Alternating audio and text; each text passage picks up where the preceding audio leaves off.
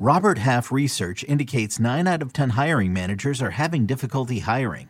If you have open roles, chances are you're feeling this too. That's why you need Robert Half. Our specialized recruiting professionals engage with our proprietary AI to connect businesses of all sizes with highly skilled talent in finance and accounting, technology, marketing and creative, legal, and administrative and customer support. At Robert Half, we know talent. Visit roberthalf.com today. Some tough lineup decisions to make here in Week 14 as we get ready for the fantasy postseason. Let's get in there right now on Fantasy Football Today in 5. What's going on, everybody? Welcome to the show. We got your Sunday morning update for you, and there's a lot to talk about. Adam Baser and Heath Cummings here. Where else would we start than the Detroit Lions running backs with no DeAndre Swift, and he might go on IR, and no Jamal Williams today? What does it look like? Who is your favorite Lions running back, Heath? I really hope that you don't have to start a Lions running back or a Jets running back or a Texans running back or a 49. Like, there's a whole bunch of teams, the Bills, the Panthers, that you don't have to start these guys. But if I had to choose one, I think I'm going to go with Jermar Jefferson, just because I know Godwin Igwebuike is going to probably play more on passing downs and in the hurry up. But I think Jefferson's going to get a lot more touches. And most weeks, that's what I'm going to bet on. But I've got these guys back to back in both formats, right around RB 35, RB somewhere between 30 and 35. Again, they're flexes. They are not guys that I want to start, and there's a high degree of uncertainty. If you told me that Jefferson got 15 touches in this game and Igwebuike got 5, I'd believe it. Flip it around, I would still believe it. You mentioned a lot of teams there that you don't want to start a running back. You said the Jets, who else did you say? The Texans. You said Bills, 49ers. Okay, we'll get to the 49ers in a second. You said the Panthers, but right now Chuba Hubbard's actually looking okay compared to some of these other options. I mean, I don't know. I know you're not big on Chuba Hubbard, but I would much rather start him than Jermar Jefferson or a Jets running back or something like that. Yeah, and I think that just depends on how much you value the apparent change in his role since Amir Abdullah got acclimated to the team. Like, even before Christian McCaffrey came back, Chuba Hubbard's snaps changed quite a bit once Abdullah joined the team. And I'm concerned that Hubbard doesn't catch a pass and that Cam Newton scores the rushing touchdown. And so that's why I don't like Hubbard as much. Amongst these backup running backs, I have him projected for fewer of the high value touches than the other guys. Yeah, I get that. He did have one game without McCaffrey and with Abdullah, and it was against Atlanta, and he had 24 carries in that game. Is that how many he had? He had a bunch of carries. Yes, 24 carries, 82 yards, and a touchdown. Was that Abdullah's first game on that team? It was his second game on the team. It was his first game playing anything other than special teams, but it was his second game. But it's not a great option because, you know, with Cam, you lose you have a much lower chance of a touchdown. And that's the running back landscape this week. Now, it doesn't look like, as of right now, it doesn't look like Tony Pollard's going to play. So if you have Zeke and you're talking about all these other crummy situations, obviously you start Zeke. But talk about San Francisco, because this was, I think, something that seemed sort of exciting at one point. And now Debo looks like he's going to play, and Wilson and Hasty. So what does San Francisco look like?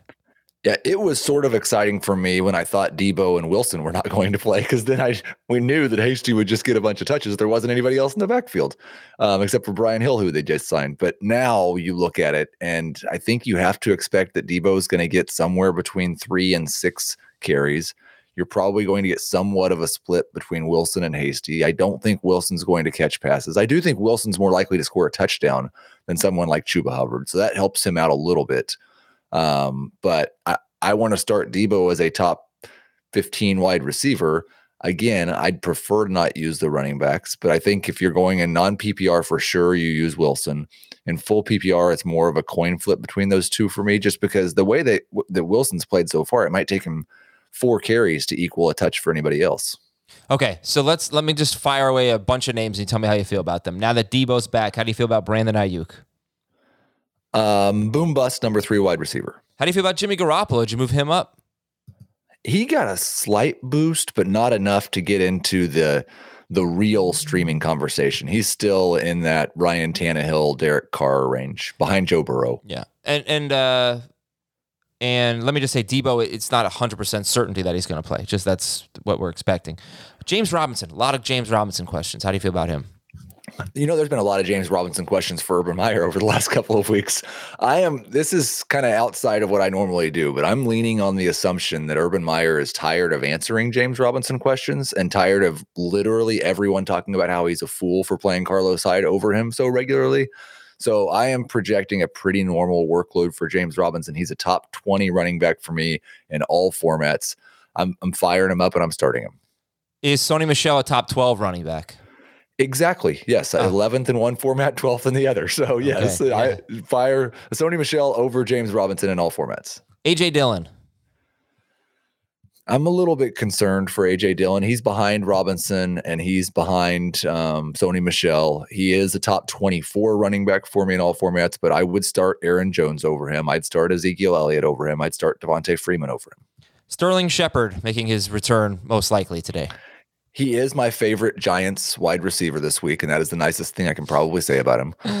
Borderline number 3 option, better in full PPR than in non-PPR. I would still start Ayuk over Shepard in all formats, but I'm starting Shepard over guys like Donovan Peoples-Jones, Jalen Guyton. How about Jalen Guyton?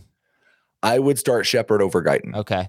How about Justin Herbert? You feel good about him? No Keenan Allen. Yes, Mike Williams. I feel better about him than when I didn't think Mike Williams was going to play, but Herbert's a low-end starter for me. I would start Taysom Hill over him. That's really the only streamer I'd start over him. Ricky Seals-Jones for the Washington football team. Borderline top 12 tight end. I would I'd start him over Noah Fant. I'd start him over Foster Moreau. Basically, I'd start him over Gerald Everett, but I've got all the typical starters ahead of him. All right, let me answer some questions here real quick. Knox or Ertz? I would go with Knox. Robinson or Montgomery, PPR? I've got James Robinson one spot higher. Non-PPR, DK Metcalf, Ayuk, Jerry Jeudy. I would go DK and then Ayuk and then Jeudy. Similar question. Ayuk, Julio Jones or Mooney? See where you have Julio. Unless we get some report before kickoff that he's going to be on a pitch count, I'm just projecting a full workload for Julio, and that puts him ahead of both these guys for me. Jeff Wilson or Zeke? Zeke by a considerable margin for me, which I probably just jinxed Zeke. Debo or T. Higgins? That's the guy, because like projections wise, I have Debo projected as a top 10, top 8 wide receiver, and I pulled him back a little bit since it's his first game back, but I didn't pull him back that far. I've got Debo over Higgins. All right, and then I'll ask you separately, Ricky Seals-Jones or Austin Hooper or Jared Cook? Who's the best streaming tight end? I'm going to go with Austin Hooper. I think he should probably see 6 or 7 targets in this game, and he's a top 10 tight end for me. That's Heath Cummings. Thanks for staying to this extended edition of Fantasy Football Today in 8. And good luck, everybody, in Week 14. We will talk to you later.